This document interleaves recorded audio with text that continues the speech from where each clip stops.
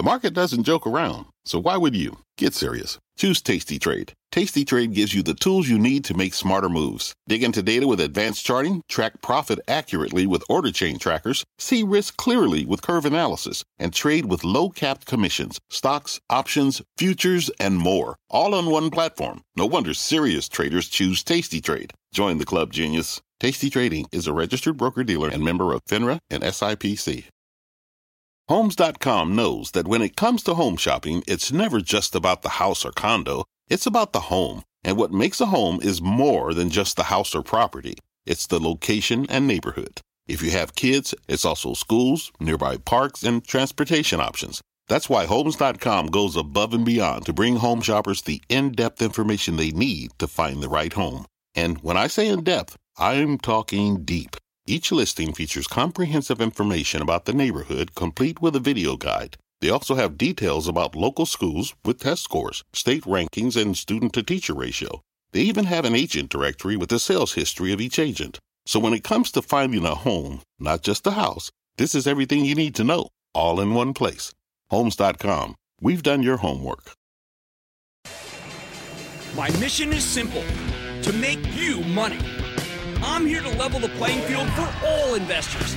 There's always a bull market somewhere, and I promise to help you find it. Mad Money starts now. Hey, I'm Cramer. Welcome to Mad Money. Welcome to Cramerica. Other people want to make friends. I'm just trying to make you some money. My job is not just to entertain, but to educate and teach you.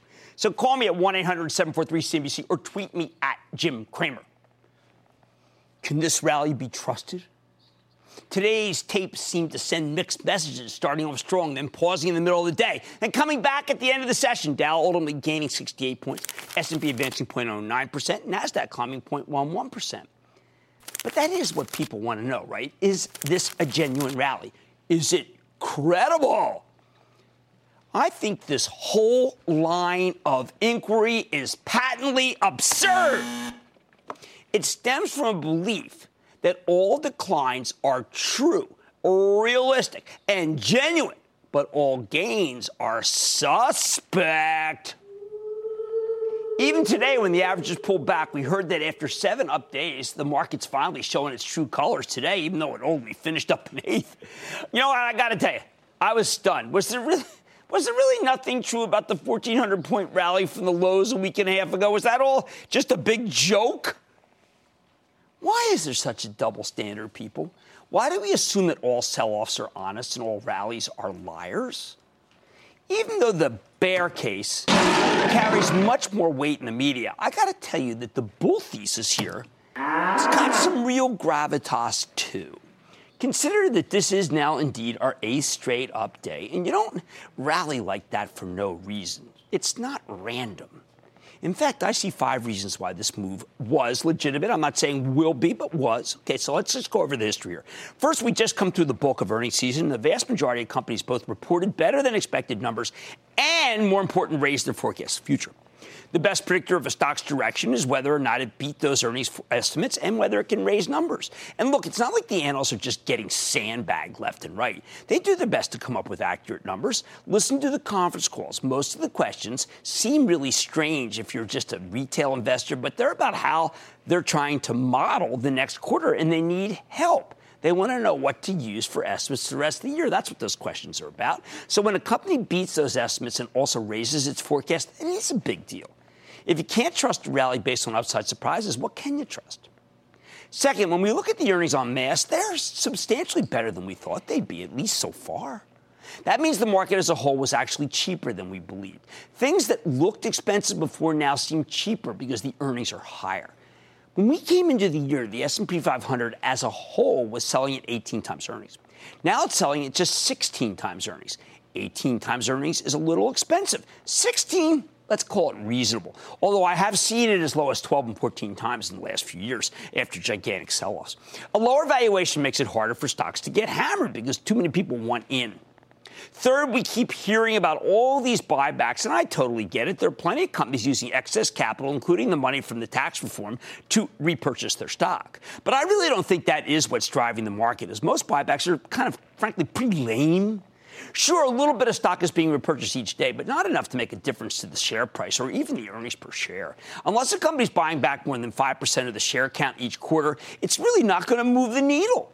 The best buyback I know of right now is Citigroup's. They're retiring 7% of the stock each year. Yet Citi's lagged behind some of its largest competitors, which are buying back a lot less stock. Still, I get it. Buybacks can be tabulated, and they are tangible tokens of credibility. People are always looking to hang their hat on something, so they hang it on buybacks. Fourth, takeovers have become a staple of this market, and these deals are huge, the largest on record year to date.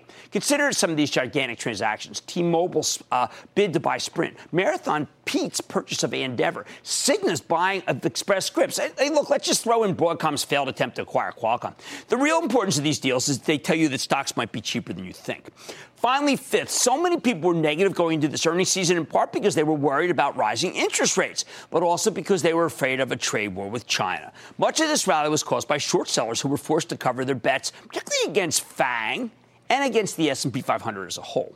Okay, now, given all of these substantive reasons for the advance, with the least credible in my eyes being the one that everybody likes so much, the buybacks, the most accepted, how can pundits and money managers still agonize over whether the rally is real? Well, let me explain.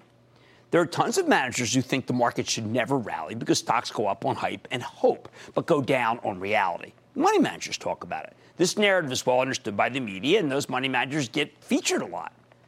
And you know what? I totally understand where they're coming from. And actually, I think that they're somewhat necessary. And here's an anecdote why. Today, this morning, on our own network, Ron Barron, very good money manager, announced that he expects to make 20 times our money on Tesla. I found this statement very painful. Why? Well, we know this company loses money hand over fist. We know that its CEO, Elon Musk, has constantly talked a big game and not backed it up with the production numbers needed to hit his projections. Meanwhile, high-level execs keep leaving the company. 2 just left in the last 72 hours. And at any other company, that would be a serious red flag. How can we give Tesla a free pass? Why? Finally, even the bullish analysts on Wall Street accept that the company might have to raise capital, something that Musk is adamant about not needing. These things all make me suspicious of the stock of Tesla, even as I like the cars very much. But here's a respected manager telling you not that he expects the stock will go higher, not that he thinks it can advance 20%, not that he thinks it can double or even triple or even go up 10 times. No, he's talking about a 20-fold increase, which would make Tesla the world's first trillion-dollar company. It's madness. Madness. This kind of prediction is the reason why so many investors refuse to believe anything positive. They assume it's all hype. This is the kind of promotion that makes people feel like that the stock market is a bunch of hooey, and any rally must be fraudulent. We all also know at any given moment there are stocks that seem to be so expensive because they've gone up so much that they do strain credulity. Why? Because when we get a sell-off, it tends to be a lot more severe and rapid than any rally. It makes us feel like maybe it is all crazy. For example, the Cloud Kings, which you know I like, they dropped gobs of points today after rallying pretty steadily for weeks on end. The sell-off was far more dramatic than their advance. I think their weakness, by the way, is a worrisome sign for tech, and I expect to hear tomorrow in the media that it's time to pronounce FANG dead again because of the sell-off we got today in Red Hat and Adobe as they hit their all-time highs and then pirouetted, reversed in that kind of wicked fashion that I'm talking about that's going to make people say, wow, I'm scared. So given the combination of genuine hype like we're seeing in Tesla and the vicious nature of any sell-offs, it's easy to believe that, you know what, this rally is totally fraudulent, even when the overall stock market isn't that expensive by historical standards. But I think that'd be a mistake. Here's the bottom line. I hate the hype. You heard me. I hate the hype. I'm calling it out on my own show. But you have to recognize that the speed of a move tells you nothing about its legitimacy. A slow and steady rally is just as truthful as a rapid decline. I think it's a mistake to just assume that every sell-off is legitimate and every rally is bogus. You'll miss a lot of upside that way. In fact, given the stock market's tremendous long-term track record, you know what? I think our bias should really go the other way. Rather than being suspicious of every gain and trusting of every decline, maybe we should be dismissive, or at least more dismissive of declines. Maybe give the gains a little more benefit of the doubt. Let's go to Brian in Colorado. Brian! Booyah! Booyah! My stock is Kinder Morgan. Yeah. So I've been dollar cost averaging in stock because of the increasing dividend and a lowering of their debt ratio. with oil prices rising and with the protesting going on against the Trans Mountain Pipeline, do you think Kinder Morgan is improving?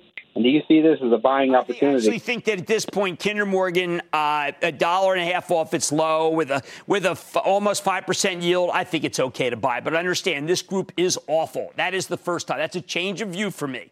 The group is awful, but I recognize that there is some value here. Let's go to Larry in Texas. Larry. Big booyah to you, Mr. Cramer. Yeah, same. What's up? Calling about the stock Acadia Pharmaceuticals. Back in September, the stock topped out at $41.21 a share. It's fallen ever since. It looks like it finally bottomed at $14.51. But the crazy thing, now it's trading around $19, but all the analysts have price targets from $49 to $60. Am I missing out on something, or what's your opinion? Yeah, you are. It was that FDA re-examining the safety of its drug because of a CNN report, which myself, I have to admit, I was chagrined by and have backed away from because I don't like that kind of publicity. Let's go to Gregory in California, please. Gregory. Booyah, Jim. How are you doing today, all right? Oh, yeah, it's all good. How about you? I'm great. I'm a club member, and I just want to say thank you for everything that you do, and I cannot wait for that call tomorrow morning. Can't wait. 11:30 tomorrow, club call. Thank you so much, ActionAlertsPlus.com club. What's up? I'll be there. I'm calling about this company, Electro Scientific Industries. Ticker is ESIO. They posted some good earnings. They have a really good new CEO who's been in there for 2 years and promises not to do any more restructuring. Now, I know you're going to hate this. Please don't just discount them because they are under $1 billion market cap. But they went up today with the rest of the semiconductor industry. Okay. They've got a nice jump today of 2%. All right. And yet only 30% of their business is actually in the semis. The rest of it is this nanotechnology. Right. It's a lot of other businesses, but it's also got automotive, which people think is the kiss of death. Let me do more work on that situation because I've got to tell you, this is it's just more of a pastiche than it is just a straight semiconductor company. So we're going to do some more work. And thank you for the kind words about the club. How about Bruce in Pennsylvania, please? Bruce. Hello, Jim. Thanks for taking my call. Of course. Do you believe that there could be a possible trap in the theme that oil prices will continue to go to $80 per barrel because of the Iranian sanctions?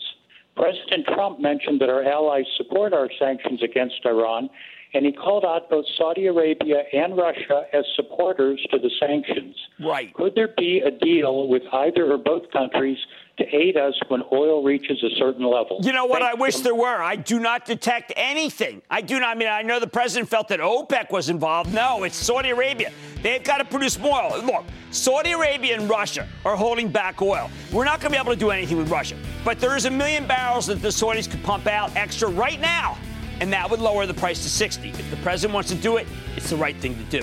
All right, don't sniff so heavily at the rallies, people. Investors are more worried about avoiding sell-offs than catching advances, and I think that maybe it should be, let's say, equal. And Mad Money tonight. Who says this isn't the most interactive show on television? A few weeks ago, I highlighted Forescout as an under-the-radar cybersecurity play. Tonight, I'm going to talk with the CEO. Don't miss my exclusive. Then my take on the wild action in Shake Shack. It's a quality company riding a hot theme. But should you order up some shares after its recent move higher? And it's a company that's tripled the gains of the S&P 500 over the past 5 years, up more than 200% in that time. But is SS&C's leg lower a red flag or a potential buying opportunity? Why don't you stick with Cramer? Don't miss a second of Mad Money. Follow @Jim Cramer on Twitter. Have a question? Tweet Cramer. #MadTweets. Send Jim an email to madmoney@cnbc.com or give us a call at 1-800-743-CNBC. Miss something? Head to madmoney.cnbc.com.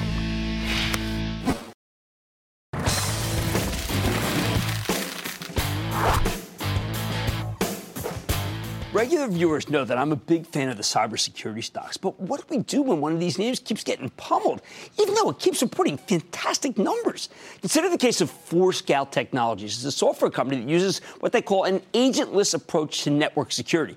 Basically, they help their clients monitor all of the devices connected to their networks, something that's increasingly essential thanks to the rise of the Internet of Things. Historically, you need to install a different program on each device, but Forescout does things differently. They monitor the whole network to prevent breaches. It's a smart approach, but we know because the company keeps shooting the lights out. Last week, Forescout delivered a nice top and bottom line beat. Even better, management gave higher than expected guidance for the next quarter and also raised the full-year forecast, what we look for on the show. But while the stock rallied a bit last Friday in response, it actually got hit today. And as part of a broader downtrend that's caused the stock to lose about 10% of its value since I recommended it a month ago. Why? I think the issue here is that Forescout came public at the end of October, which means that the lockup on insider selling recently expired. This is the kind of thing that can really hurt a stock, even if the fundamentals remain strong. It doesn't have anything to do with the company itself. That said, I very much like the story, and if this thing keeps getting slammed, you might want to really buy something to weakness. Don't take it from me. Let's check in with Michael DeCesar, the president and CEO of Forescout Technologies, to learn more about the quarter and where his company's headed. Mr. DeCesar, welcome to Mad Money. Thank you very much. All right, Michael, let me just immediately say, I like the stock, recommended it, and a little freaked out, like many other people, that you did plus 40%. Okay, which is really extraordinary. There's a huge plethora of Internet of Things that have to be protected. Just tell us what you do so that when people buy the stock, which I think they should, as you know, because I recommend higher, they understand the long runway that you have.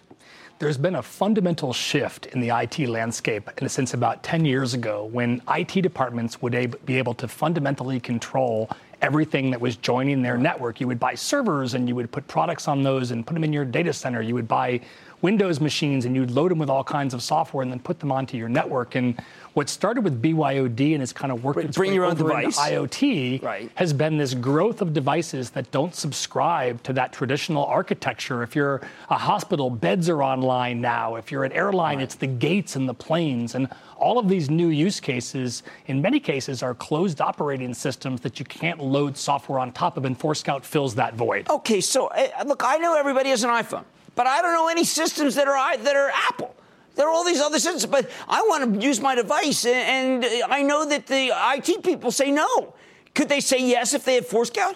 So if you have Forescout installed, if a company has Forescout installed in their environment, what they get is the ability to allow everything into the network and let us agentlessly decide if those devices are compliant and keep an eye on them to make sure they're doing the right things when they're online. So if we're installed, then we give customers much more flexibility on deploying devices. Okay, so let's say I work at Citi, which is a marquee client, and we like Mike Corbat very much, and we think that the company's incredibly well run.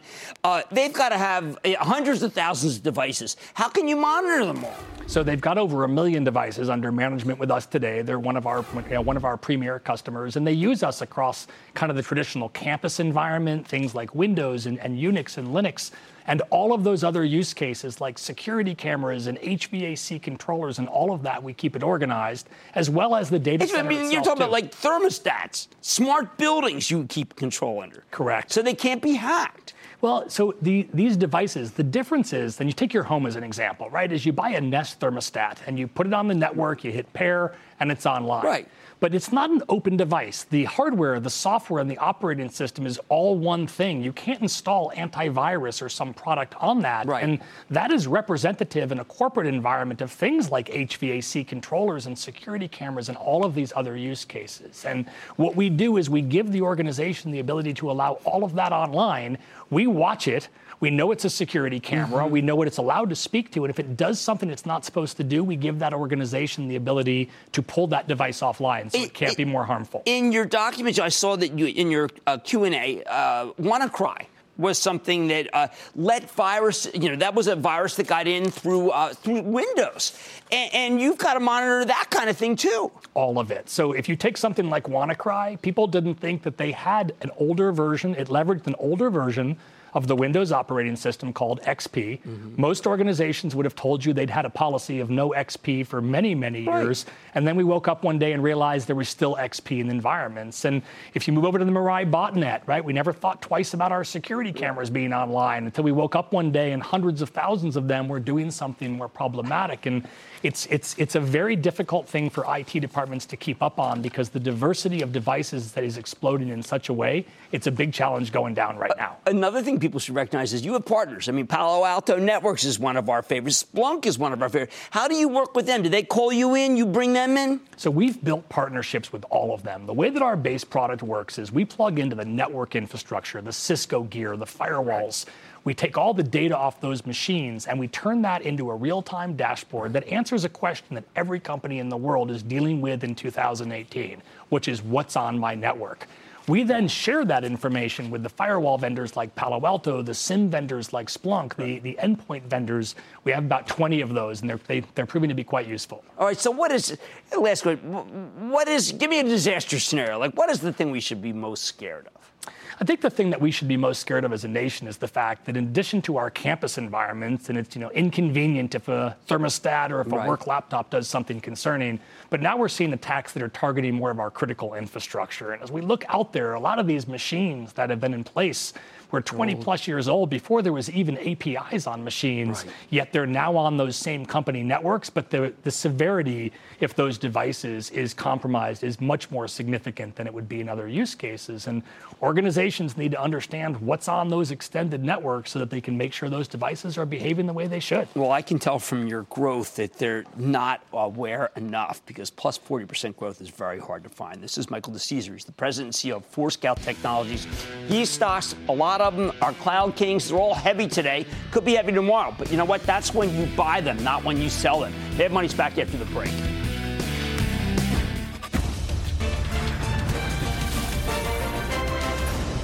Tomorrow, kick off the trading day with Squawk on the Street. Live from Post 9 at the NYSE. Have you heard about you could get the because people have a hard time saying it, but I don't. It all starts at 9 a.m. Eastern.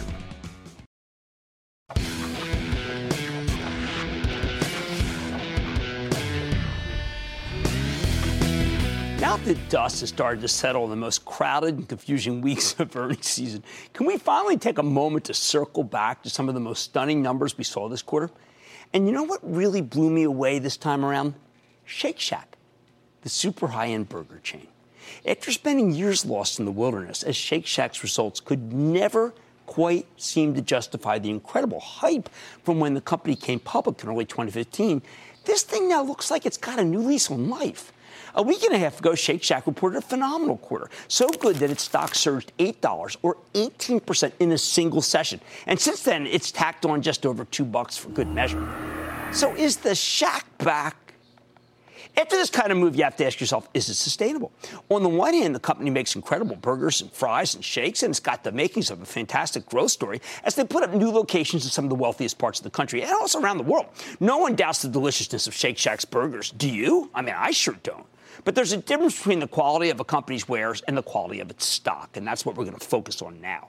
The problem with Shake Shack from the very beginning, ever since it came public in 2015, is that this stock has been incredibly expensive, right from the get-go. The hype here was unbelievable. The valuation, astronomical. I think it was bid up because people love the food so much. For those of you who don't remember, Shake Shack came public with a bang back at the beginning of 2015.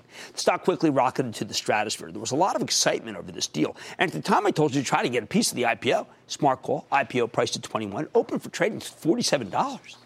But that's when I balked. See, at those levels, Shake Shack's locations were being valued at $28 million per store. Per store. That's 11 times the value of a McDonald's, 70 times the value of a Burger King.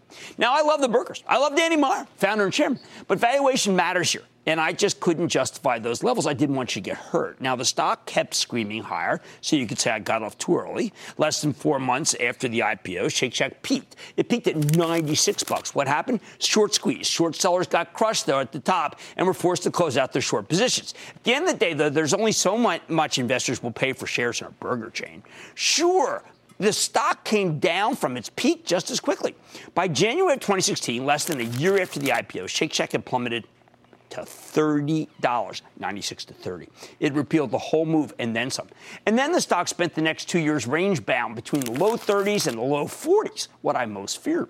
The reason for this weakness, it really comes down to the law of large numbers, in my opinion. The bigger your business gets, the harder it is to sustain a sky-high growth rate. So while Shake Shack had a fantastic concept, its revenue growth slowed from 61% the year it came public to 41% in 2016 to under 34% last year. Don't get me wrong, that's still a phenomenal growth rate. Most restaurant chains would kill for those numbers. But Shake Shack is not most restaurant chains.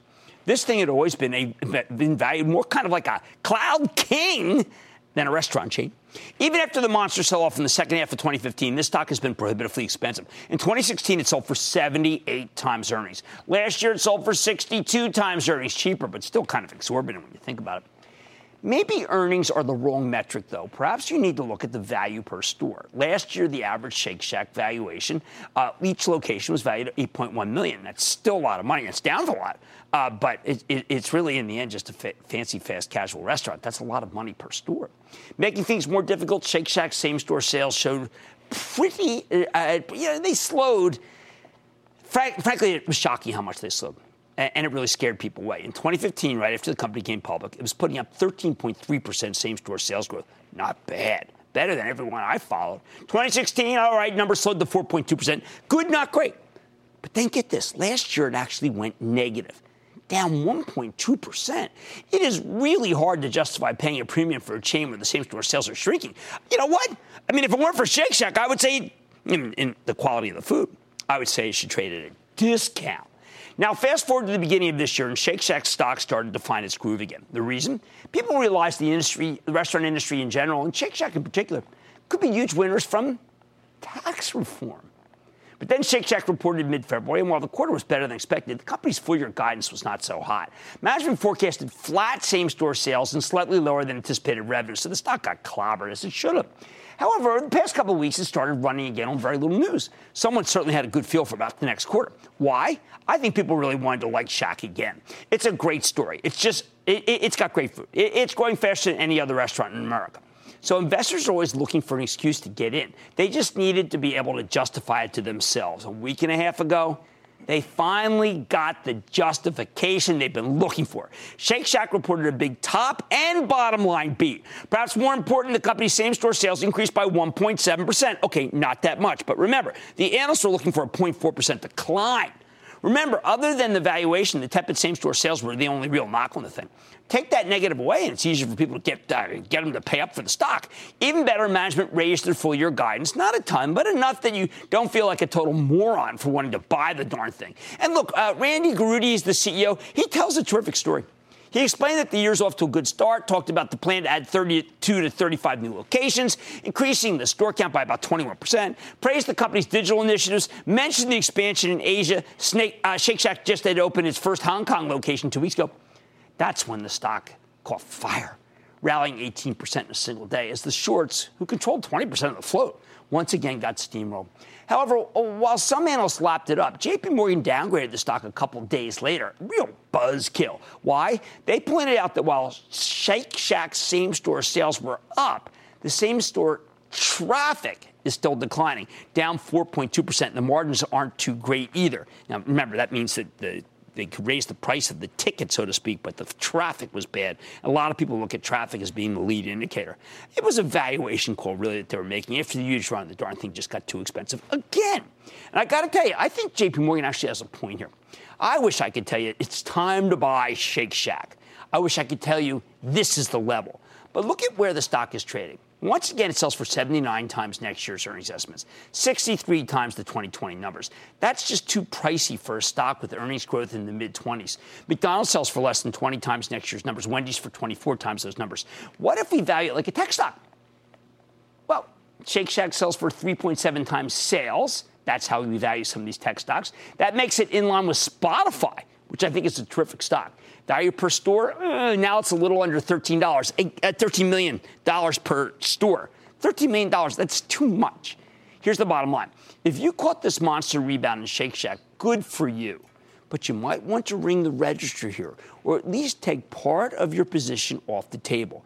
Unlike Shake Shack's reasonably priced burgers, the stock is incredibly expensive again. And I just can't get behind anything where the risk-reward is so clearly not in your favor. Curtis, North Carolina. Curtis! Kramer, thanks so much for taking the call today, man. I hope you're well. Oh, man, all good. How about you? Jim, doing good down here in Carolina. Jim, I'm calling you today in reference Wendy's and wondering what your thoughts are on this going forward. I know the issue seemed to be the expectations for 1.8 same-store sales growth, but they came in at 1.6. The revenues are high. They weren't bad. Your thoughts are going forward, but that they're doing with stores. What are your thoughts on Wendy's? Kind of breaking up there, but I know the question is Wendy's, and I know that I have been very, very in favor of Wendy's now for 2 CEOs, and I'm not backing down. It's been a huge winner for us, and I'm going to stick with it. Wendy's is a good stock and a good burger. Steve in South Dakota. Steve. Hey, what's up, Jim? Love the show. My question today is regarding Coke, the ticker KO. It's approaching its 52-week low right now. The stock's been pretty beat up. I read that the beverage industry is expected to grow this year. Despite that, a lot of analysts are giving it the avoid. What's your take on Coke? All right, well, 20 times earnings, 3.7% yield, quality name, 52-week low. I am going to say you buy it. I think you buy half right now, and then if it gets to 40, which I doubt it will, you buy the other half. Coca-Cola is a good company with a stock that is disliked right now, but I think it's got some nice turn going, and I think that James Quincy's doing a good job. All right, now, if you caught the return of the Shack, well, then I congratulate you. But you know what? I think it's time to ring the register. The stock's just got incredibly expensive again. Much more Mad Money at. The CEO of SS&C started the business 3 decades ago with just $20,000. Company now has a market cap north of $11 billion. What are the secrets to its success? I'm going to ask the CEO. Then, why the trade thaw between the U.S. and the Chinese could mean game on for the semiconductor space. And all your calls rapid fire in tonight's edition of the Lightning Round. So stick with Kramer.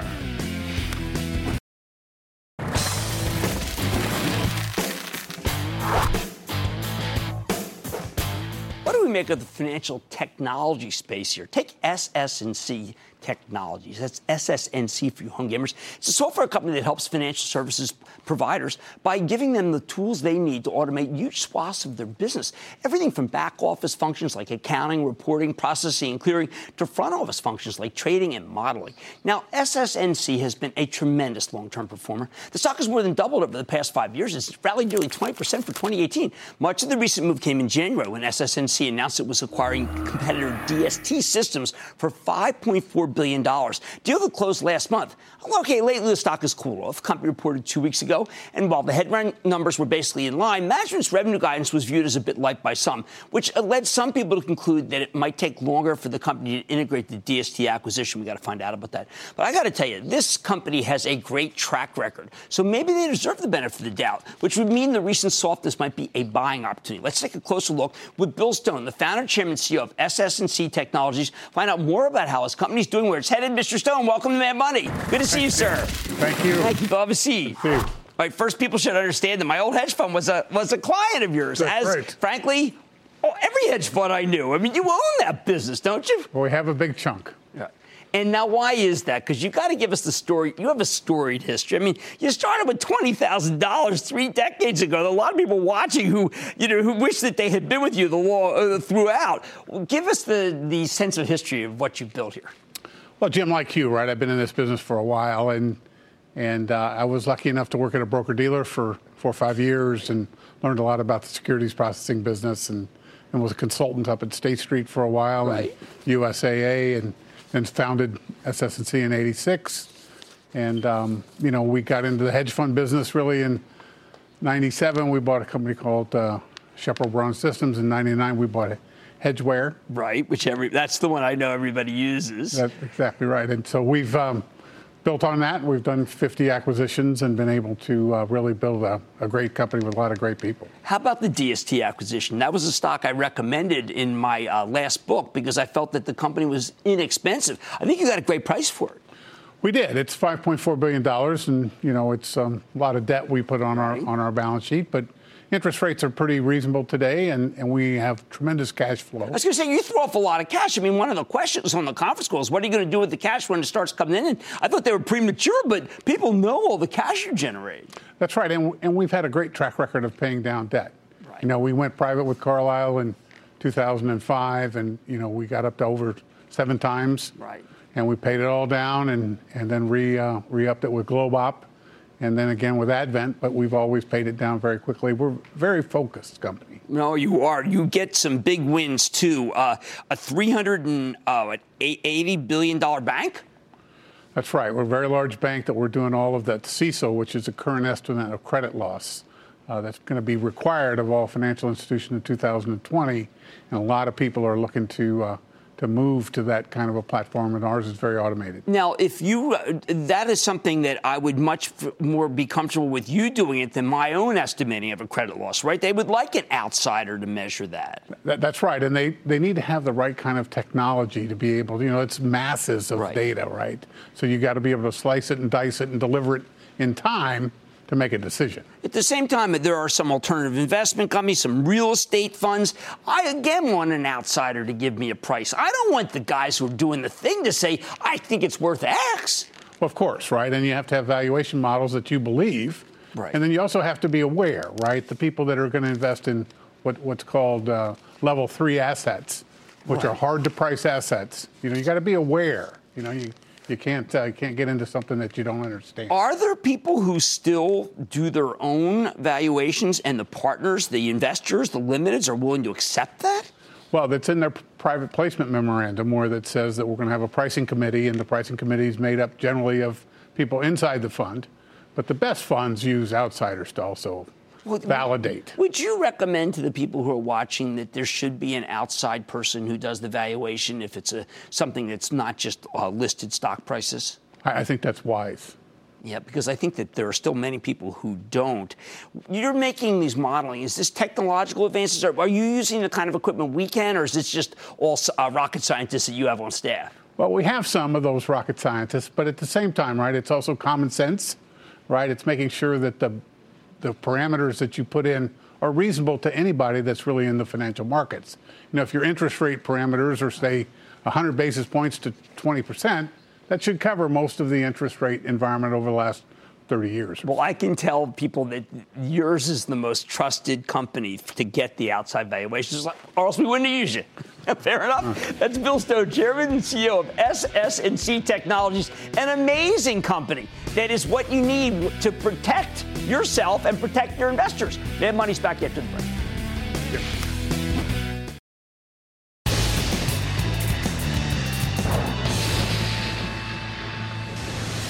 It is time. It's time for the light. We're going to go to Robert Rose. One of those.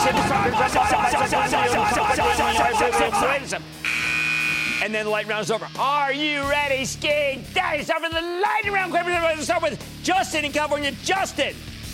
Hey, Jim. Thanks so much for taking my call. Of course.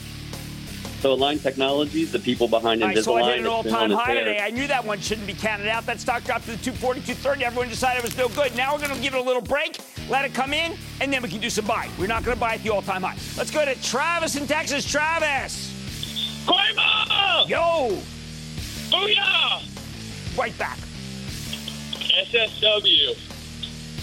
Container ship. No, it's too high. It's moved up too much. Sell. Okay, I'm going to Joseph in California. Joseph. Booyah. Ooh, classic booyah. What's up? Hey, I was wondering about Berkshire Hathaway B shares. Buy, sell, or hold. Let me know, Jim. No, that is just a buy. I mean, we just heard the man talk. I love the pastiche of businesses, and it's not at its all-time high. I think that's a buy. Let's go to Larry in Illinois. Larry. Yes, mine is about Cantel Medical. What their this medical device business is so hot, but this stock has moved so much. We again are going to wait for it to cool off. I like Thermo Fisher a little better anyway. Let's go to Nick in Florida. Nick. Hey Jim, big booyah from Jacksonville here in Florida. Jax, nice what's to finally happening? Talk to you. What's going on? Well, I'd like to ask a quick question, if you can, about IAC Interactive. I think the parts are worth a lot more than the whole. It had a sell-off based on the fact that Facebook wants to get into that dating business. I think that they have an unassailable position. Let's go to Matt in California. Matt. Jim, what's your 18-month outlook for the business and stock of Symantec? Well, they did say today that results may change after investigation, so my outlook is accounting irregularities equals sell. It's all in real money. I cannot deviate from my position. I am not going there. I'm going to Gordon in New Mexico, though. Gordon. Booyah, Jim. Booyah. My question is, Core Real Estate Company, I have held it for quite a while now. I love it because it's a REIT and it has a great dividend, but it seems like it hasn't done much any time this year. But last year it was on a tear. I don't know what to do with it. That's CoreSite or CoreSite. Okay, look, we like CoreSite at data center. We think that the data center is red hot, but we understand that the real estate investment trusts have not been red hot. I am a buyer, not a seller of that stock. Mike in Arizona. Mike. Good afternoon, Jim, and a big booyah from hot Arizona. Oh, yeah, what's up? We all appreciate your intelligent insights into the market. You're very kind. My question is about High Crush HCl. Yeah, you know what? This is another one of those stories. This sand, this frac sand, it has gotten way too high. I am going to tell you right now. Ka-ching, ka-ching. And that, ladies and gentlemen, conclusion of the Lightning Round. The Lightning Round is sponsored by TD Ameritrade.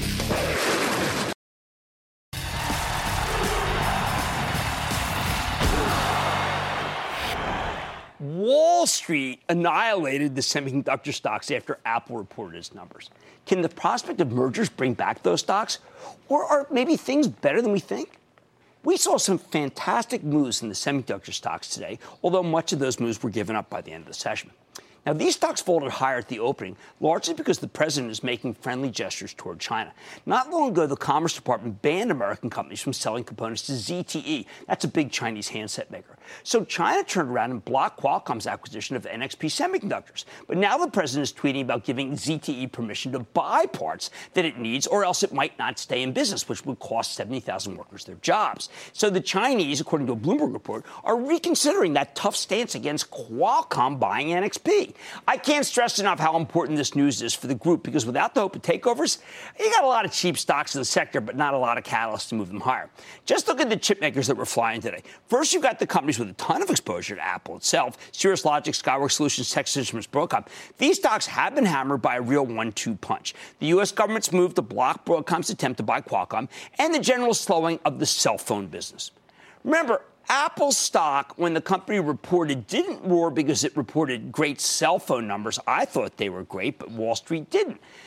These stocks roared because of a pickup. The Apple roared because of a pickup in the company's service revenue stream. Okay, those are two different things. Service revenue versus the actual handset sales.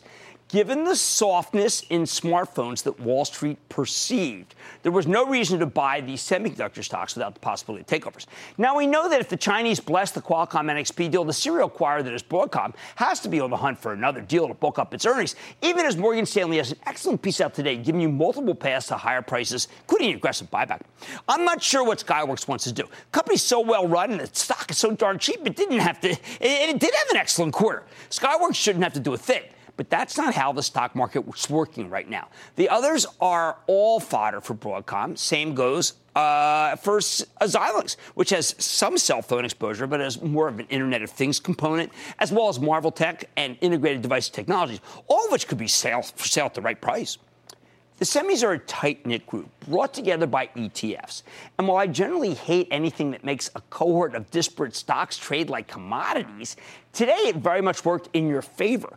Companies that have some Apple exposure, companies like Micron and Texas Instruments, they all got pulled up right along with the Broadcom targets, even though neither of those two is likely a takeover candidate. Don't get me wrong. I think both Texas Instruments and Micron were unjustly punished after they reported. But it's not like today's rally made much sense for them either. They aren't takeover candidates. Now, we know that neither Intel nor NVIDIA is a takeover play either. Nevertheless, you can't have all the semis going up except for those two.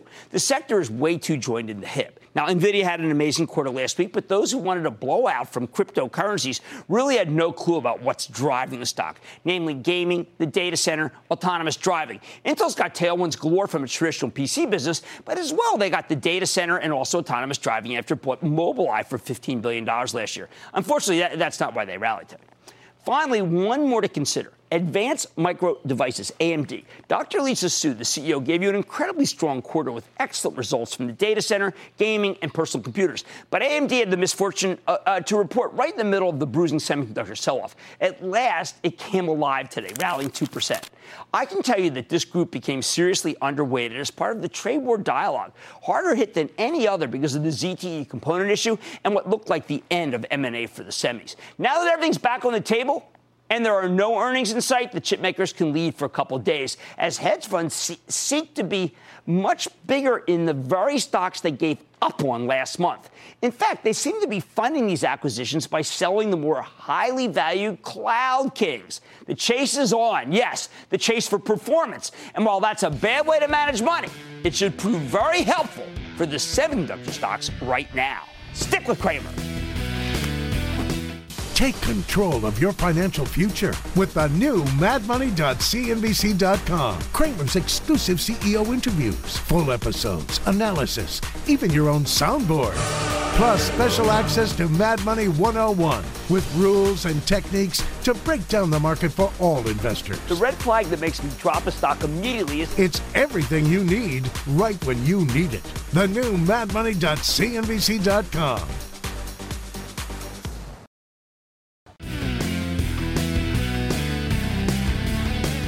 You know, I follow FANG pretty closely, having come up with the name. It's been a little while since FANG has been pronounced dead. When I saw the reversals today in Adobe and in Salesforce and Splunk, I figured it's just a matter of time before someone says, you know what? FANG is dead. I think that's probably tomorrow's business, so I want you to be careful. If you haven't taken anything off of those stocks, but you're actually a long-term holder, that's fine. Short-termers, though, I think that you might say, hey, why didn't Cramer give me a heads up that FANG had gotten overheated again? I like to say there's always a bull market somewhere. I promise I'd find it just for you right here on Mad Money. I'm Jim Cramer, and I will see you tomorrow. Take your business further with the smart and flexible American Express Business Gold Card. You can earn 4 times points on your top 2 eligible spending categories every month, like transit, U.S. restaurants, and gas stations. That's the powerful backing of American Express. 4 times points on up to $150,000 in purchases per year. Terms apply. Learn more at americanexpress.com/businessgoldcard.